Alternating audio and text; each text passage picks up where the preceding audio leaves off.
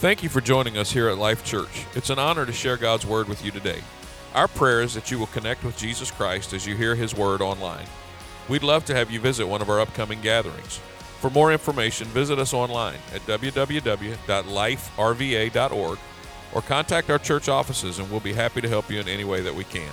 Let's go now to one of our recent services where you can experience a life-giving message from God's Word. All right, let's jump into God's Word today. I believe I really have a thought that I hope will bring hope and healing, perhaps some encouragement to you here today. I didn't know I was going to be speaking, but a couple of weeks ago, I received in my email something I get pretty much every day called a 1-minute motivation from Stephen Furtick. And one of the ones that I got a couple of weeks ago, it spoke specifically to me and my situation, and I screenshotted it. And I stuck it in my picture folder, and I have looked at it just about every day since then. And as I began to find out I had to preach today and began to develop what I was going to share, it really kind of came full circle for me with that particular email. And so I want to share with you. I won't have everything I say today won't be original with me. Some of it comes from that email that I received, but it ministered to me so much, and so I hope it will minister to you as well. Matthew chapter 16, beginning at verse 21. Matthew 16, beginning at verse 21. If you have your Bibles, you can open there or you can follow along on the screen. It says, "From that time on, Jesus began to explain to his disciples that he must go to Jerusalem and suffer many things at the hands of the elders, the chief priests, and the teachers of the law, and that he must be killed and on the third day be raised to life. Peter took him aside and began to rebuke him. 'Never, Lord,' he said, 'this shall never happen to you.'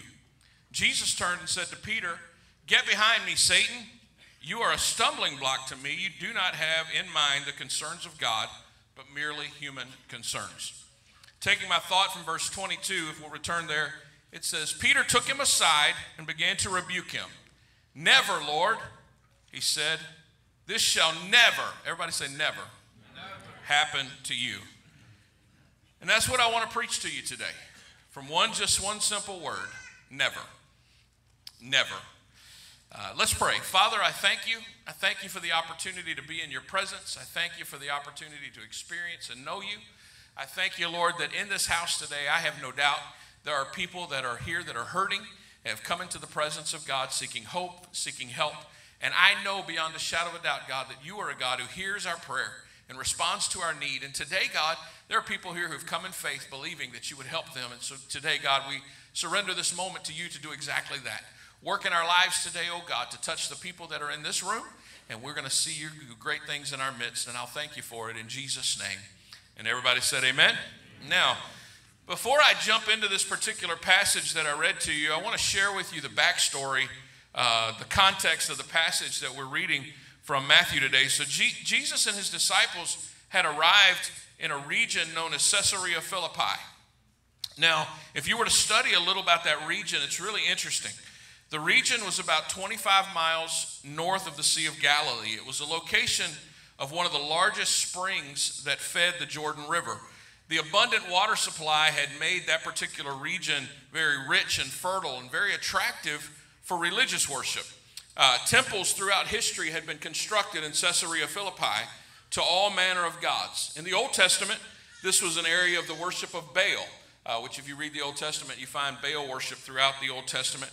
During the Greeks' occupation of the region, there was a temple dedicated to the worship of the Greek god Pan. Archaeologists have found temples and statues to a pantheon of Greek and Roman gods and goddesses in this region known as Caesarea Philippi. So why does that matter? Well, I just think it's a really cool backdrop for what Jesus was about to reveal in Matthew chapter 16. If you can imagine, they arrive at this place that is dedicated to all sorts of gods and goddesses that are worshiped for all sorts of reasons. And they arrive there, and Jesus asked this question of his disciples. He says, "Who do people say that the Son of Man," referring to himself, "is?" And different disciples spoke up, said, "Some say you're John the Baptist, returned from the grave. Others say you're Elijah. Still others say you're Jeremiah. We've also heard you might be one of the other prophets that's already dead." And then Jesus, he asked the question, he says, "Well, what about y'all?" And yes, Jesus said y'all. I know that bothers some of you that I use incorrect grammar, but Jesus said it. He said, what about y'all? Who do you say I am? And then Peter speaks up, and Peter's just that guy. He's the guy in the class that always shoots up his hand, may not have a clue what he's talking about, but he's always got something to say. And he's that guy in your small group that sometimes you wish wouldn't show up because he's always going to talk over everybody else. He's loud, he's a little obnoxious. You let him speak first so the teacher can tell him how wrong he is, and you won't get in trouble for being wrong too, right? Well, this time Peter's not wrong. I don't know if he cheated off of somebody else's paper. I don't know, but he wasn't wrong. Simon Peter answers, he says, you're the Messiah, the Son of the living God. And what I think is fascinating, that at a location, Caesarea Philippi, that is dedicated to worship of all these other gods, Peter declares that Jesus is the Messiah, the Son of the living God. And Jesus declares to him, he says, blessed are you, Simon, son of Jonah, for you gave an answer that definitely did not come from you, but rather came straight from my Father who is in heaven. And then he declares, and he says, I tell you that you are Peter, and on this rock I will build my church, and the gates of hell will not overcome it. I'm going to give you the keys to the kingdom of heaven, and what you bind on earth will be bound in heaven, and whatever you loose on earth will be loosed in heaven. And as a child, I always struggled with that scripture. Like, what's he talking about? I mean, is he going around with chains, binding up stuff and loosening stuff? But as I've grown to an adulthood, I realized that, in other words, what he's saying is, Peter, all of heaven's got your back. I give you authority to step out in faith, and we, the citizens of heaven, will back you up. That's ultimately what he's saying. Whatever you try to accomplish here on earth, heaven has got your back. I'm thankful to know that today, aren't you? I'm thankful to know that heaven's got my back, that God is on my side, that he is with me and he is for me. Can you say amen? Amen. So I love that God begins his statement this time with Peter, and he says, thou art Peter, and upon this rock I'm going to build. I think Jesus saw potential in Peter that nobody else saw. The reason I know that is because he calls him a rock, and Peter was pretty unstable to be considered a rock, especially one you were going to build on. It almost seems as if Jesus is appraising Peter not based on his performance, but based on his potential. For instance, if I were to take your phone from you today and you were to give me your 4-digit PIN number so that I could access it, I still could not use your phone to its full potential because it's not my phone. I didn't know where you store everything at on your phone. They are your contacts, not mine. And I could have some fun with your contacts. I could send out some messages and call people late at night at 2 in the morning, and they think it's you, and hang up on them. But I couldn't truly use your phone to its full capacity until I had it long enough to have it in my possession enough to make it my own. The one who has possession of a thing has a unique perspective on the potential of the thing. In other words, if it belongs to me, I understand what its potential can be because it's in my hands, right? In the same way, I believe that God knows things about you and your potential that your mom doesn't know, that your dad doesn't know, that your best friend doesn't know, that your husband doesn't know, that your wife doesn't know, that your pastor doesn't know. God knows things about your potential that even at your greatest moments of triumph, you can only begin to imagine what God sees when he sees you. And I believe he speaks and dreams into your life from time to time, not from the viewpoint of your performance, but rather from the vantage point of your potential. And I'm so thankful that God sees our potential when others would hold us back, to hold you down or to pin you with all the mistakes and failures of your past, to remind you of all your shortcomings. But the God who knows the beginning from the end looks beyond your fallings and your failings and your shortcomings, and he declares what your potential in him can be. So Jesus calls Peter a rock, even though at this moment he's still pretty unstable. And the reason I know he's unstable is because of the passage that I just read to you this morning that comes directly behind him calling him a rock that he's going to build a church on. No sooner has Peter received his performance trophy for declaring Jesus to be the Son of God that we find him receiving one of Jesus' strongest rebukes in all the Bible, which is the text I read to you earlier. It's almost hard to believe that he could go from this moment in God where he is so high to one that is so low so quickly. From so faith-filled and so accurate of a description of Jesus to make a statement that completely contradicts the purpose of Christ coming to earth to begin with. And that alone this morning would probably give me some hope. I hope it gives you some hope. Because some of us many times have vacillated even this morning in our faith. You were a different person in the car on the way here than you were when we were up here singing, Jesus be the center of my life. You can go ahead and laugh because you know it's true. If you don't laugh, your kid sitting beside you or your husband will. You know what I'm talking about? Many of us from moment to moment have the greatest potential for power and purpose to the greatest failure of pain and failure and the potential for that. From one moment to the next, we can go from being full of faith to full of doubt, all in the same moment. And Peter demonstrates it in the text that I read today, right after he hears this amazing declaration about him and receiving keys and being given authority. I don't know if Peter thought, you know what, I think I'm going to try out my authority. Or if he was feeling, as my mom used to say, too big for his britches. Whatever it was, as Jesus began to tell them of the times that were coming, when he was going to face persecution and how he would suffer and die at the hands of those in authority, but he would rise again on the third day, Peter takes Jesus aside and he begins to reprimand Jesus. He rebukes Jesus.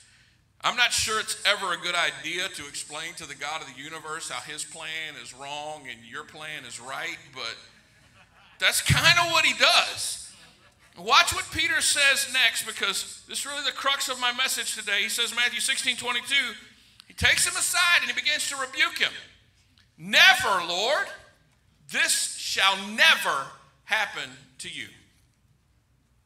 The word for never is a really strong, emphatic word. In Greek, it's ome, and it's not even a word that we can say in English and be grammatically correct. It's so emphatic that it's what we call a double negative. When he says it, it really means never, no, never. Which actually is probably a triple negative now that I think about it. It's so emphatic, Peter is declaring that he knows the will of God better than God himself. And as Jesus prophesies to them about his future, Peter thinks he knows better and declares never, no, never. That's not happening. No, never, no, never. And maybe you can join me this morning in having a little confession time. Is that all right? We okay to have confession time? I've probably been that way at some points in my life too. I think I was that way about raising my kids until I had some.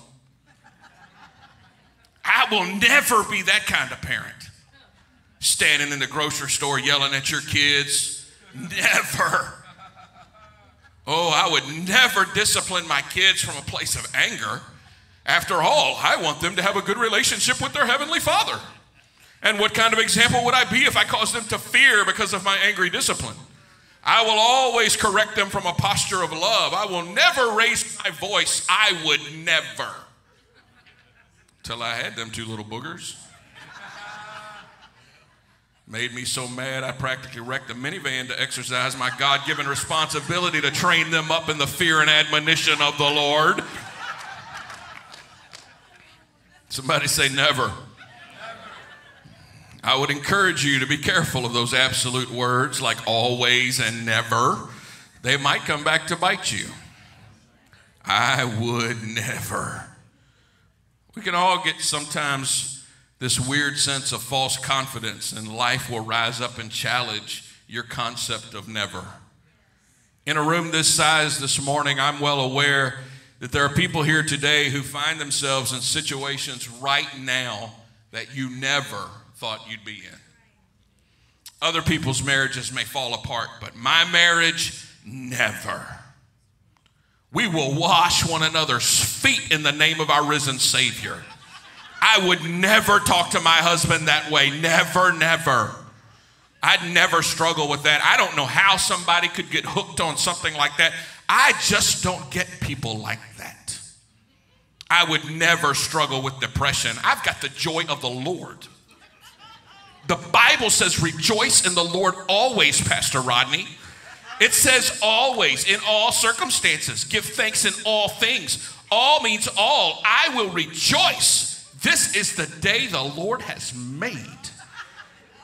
I don't understand people. I would never.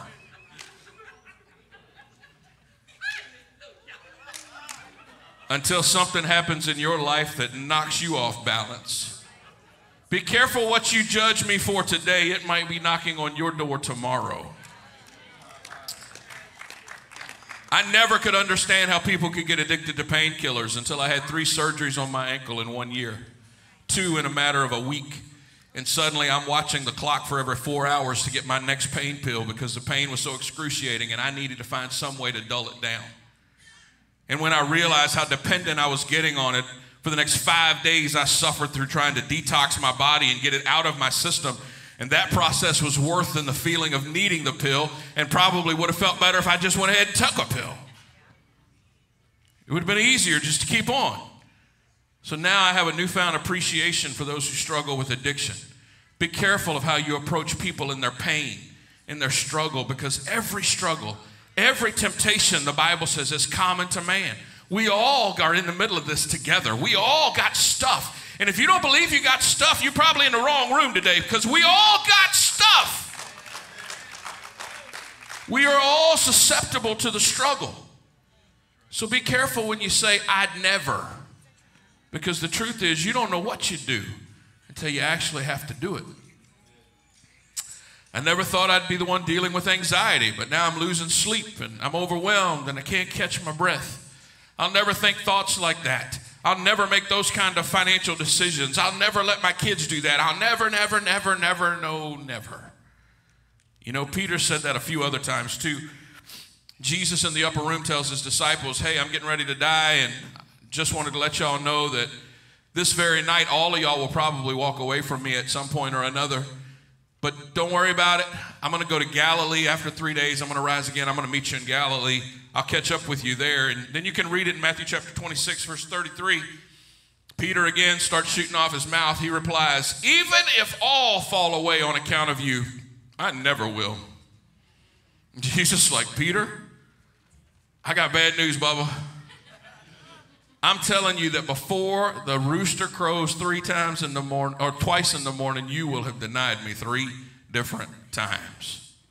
You think he would have learned, but not Peter. He doubles down. Verse 35. Peter declares, even if I have to die with you, I will never disown you. And then all the disciples said, well, Peter's got his mouth out there. I guess we'll go ahead and say the same thing. And before the night was over, all but John had walked away. And John was kind of hiding in the corner, just hoping nobody would notice him. If you take a look at Peter and his life, he eventually learns the lesson. With the help of the Holy Spirit and a whole lot of hard knocks, he eventually learns. But at this point, he still can't acknowledge that sometimes his faith was a little shaky. And maybe you're like that. On the outside, you're constantly full of faith and bluster. You'll never admit that sometimes you struggle, that sometimes you question, that sometimes you perish the thought, have doubts. I heard one man say that the acknowledgement of doubt is many times the beginning of genuine faith. My questions don't mean I don't have faith. The fact that I have anxiety doesn't negate the fact that I still believe God is able. My doubts don't mean that I don't still trust God. They just mean I'm human and I'm not perfect and I'm still working on some stuff. And sometimes I have real fears, and I know that God has not given us a spirit of fear, and I know that perfect love casts out fear, and I know that God's word is true and everything else is a liar. But Lord, right now I'm facing some real stuff I never thought I'd face. And Lord, I've got real concerns and I've got real worries. I still believe you. I still trust you. But like the father in Scripture who had the sick child who said to Jesus, I believe, but help my unbelief. Most of us, if we would be honest this morning, are caught somewhere in the middle of believing and struggling with ribbons of unbelief, right? We wouldn't say we completely don't believe, but there are moments where our belief is challenged. Most of us, most who struggle to acknowledge their weaknesses are generally most likely to fall for it over and over and over again. That's why James says, confess your faults one to another that you may be healed. So many times I think the reason we continue to struggle over and over and over again is we aren't willing to acknowledge that I don't have it all together. That sometimes I hurt. That sometimes I'm struggling. Sometimes I got real pain. Sometimes I need help. Maybe today my message isn't for everybody. Maybe it's only for one person today, but whoever it's for, if you find yourself struggling with something you never thought you'd struggle with, today I'm preaching for you. You watched other people struggle with it. You even prayed for other people who were going through it, but you never thought you'd find yourself there. But here you are. What do you do when you find yourself in a situation you swore you'd never be in, that you never imagined you could get into? What do you do when all the nevers that you proclaimed are now coming home to roost, and you find yourself staring down the barrel of real life, real struggle, real pain, real hurts, real addiction, real panic, real depression, real. Oh, you can continue to declare, I would never, or you can get honest and get real. See, you can put up your false front, act to the outside world that you don't have any struggles, you don't have any doubts, that you don't have any wavering in your faith. You can run around, you can play the role of the perfect Christian parrot, saying all the right things, quoting all the right scriptures at the right time, acting as if you'd never question, doubt, fear, or lose heart. Or you can be real. See, you can't experience God's ability to help you until you first acknowledge that you need it. You can't experience God's ability to provide until you've acknowledged that you have a need. You can't experience God's healing as long as you won't admit that you're sick. You can't experience God's ability to restore as long as you won't admit you don't have it all together. You can't experience God's ability to deliver as long as you won't acknowledge that you're bound. You can't experience God's peace until you can acknowledge that you are in turmoil. Some of you today have given up hope because you were willing to listen to someone else's never over your life. Maybe you heard, you'll never be successful. You'll never amount to anything. You'll never be free from this. You'll never be happy like you think they are.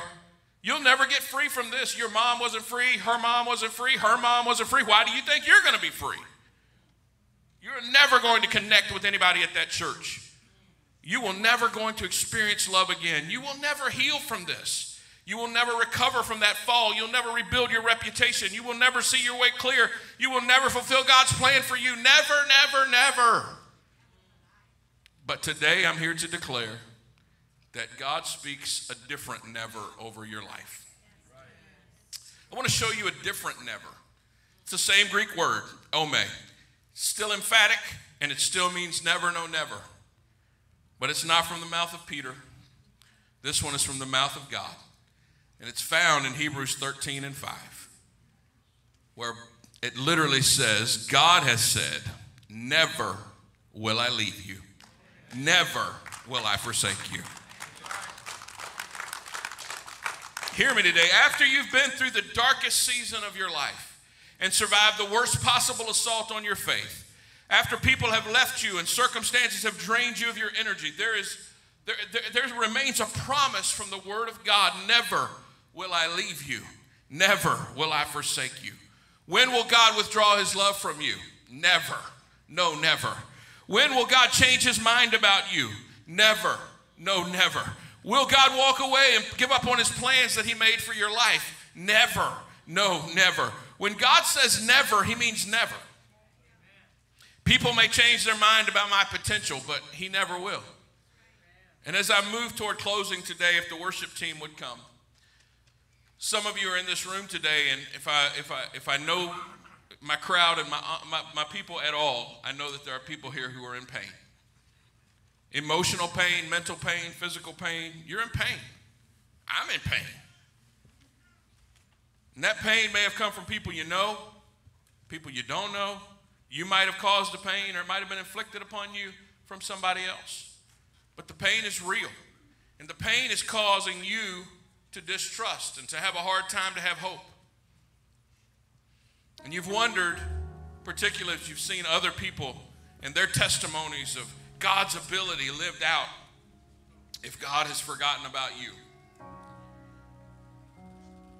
I've done that.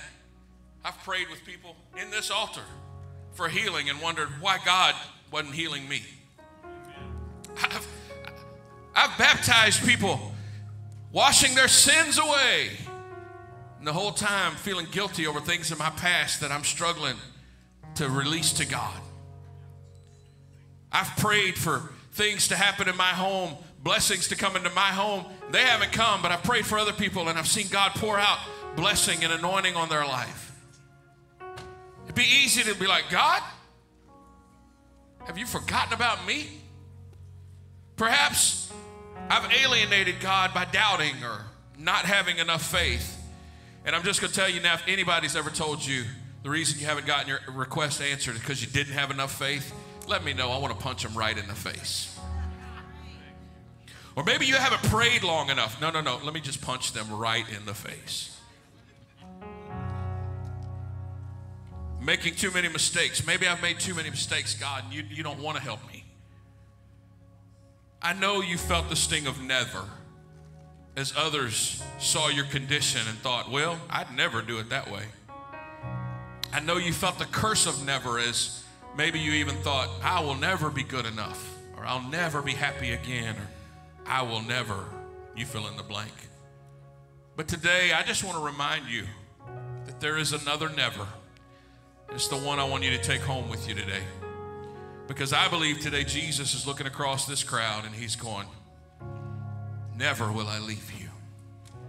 Never will I forsake you. I don't care what you've done. I don't care where you're hiding. I don't care what you got underneath the surface. I don't care how many doubts you have. I don't care how many questions you have. Never will I leave you. Never will I forsake you. Others may, but never. No, never. Others may turn their back, but never. No, never. Never will I leave you. Never will I walk away from you. Never will I forsake you. All over this house, if you'd stand with me today. I'm going to open this altar in just a moment. They're going to sing. Go back to the song Reckless Love. And one thing I know about God is that his love pursues me, certainly when I don't deserve it. It never leaves me. It's always there for me.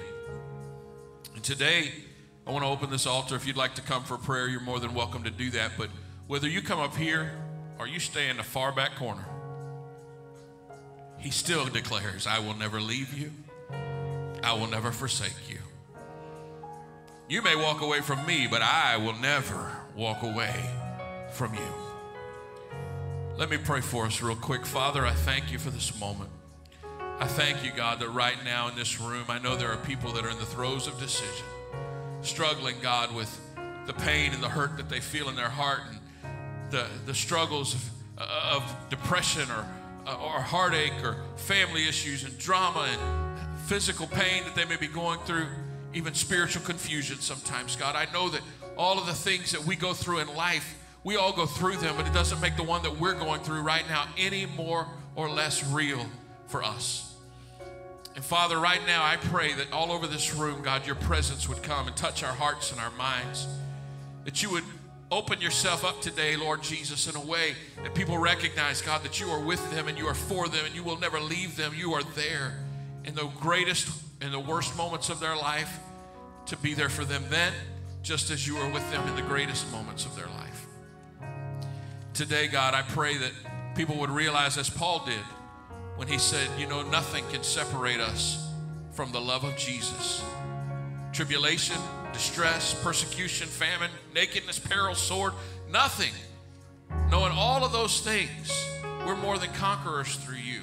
And I'm persuaded because of that, that nothing, death, life, principalities, powers, things present, things to come, height, depth, any other creature won't be able to separate me from the love of Christ, which is in Jesus. And today, God, I want to experience that love in a real and tangible way.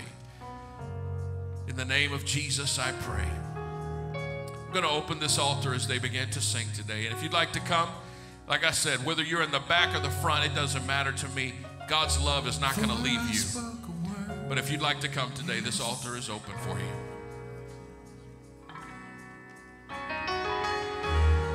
You have been so good to me.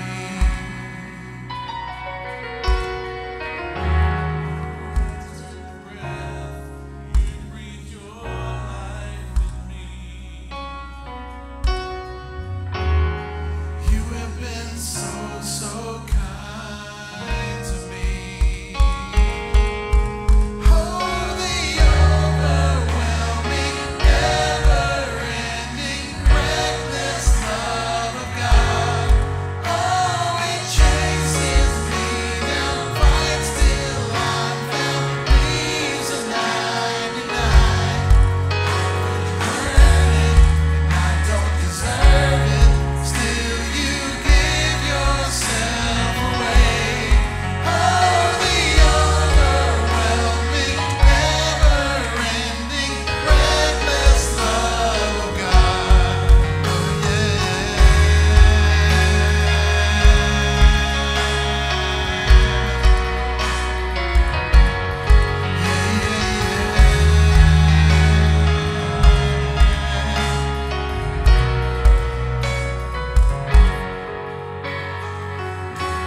When I was your foe, still your love for me. You have been so good to me. I felt no worth, you paid it all for me. You have been so kind to me. Oh, the overwhelming, never-ending, reckless love of God. Oh, it chases me down, fights till I'm found, leaves a 99. I couldn't earn it, I don't deserve it. Still, you give yourself away. Oh, the overwhelming, never-ending, reckless love of God.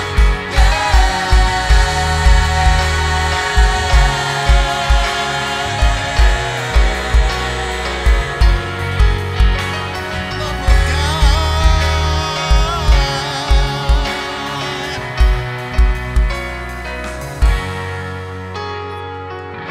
There's no shadow you won't light up, mountain you won't climb up, coming after me. There's no wall you won't kick down, lie you won't tear down, coming after me. There's no shadow you won't light up, mountain you won't climb up, coming after me.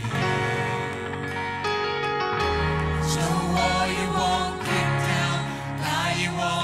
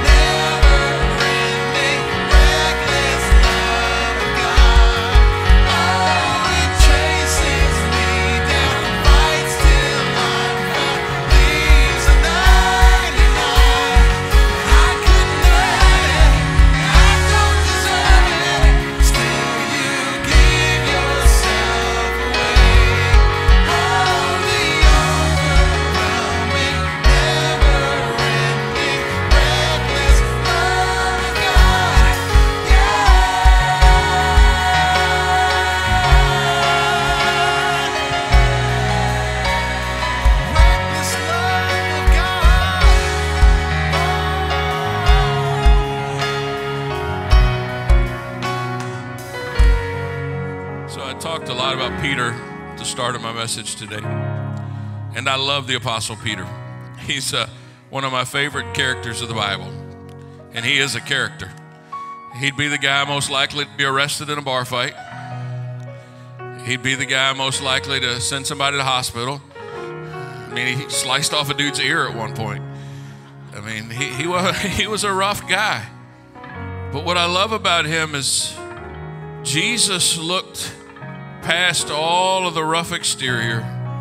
He looked past all of the failings and shortcomings, and he looked at his potential. And when he saw Peter, he saw the potential of someone who could rise above all his mistakes, could rise above all his shortcomings, and become an amazing carrier of the gospel of Jesus Christ.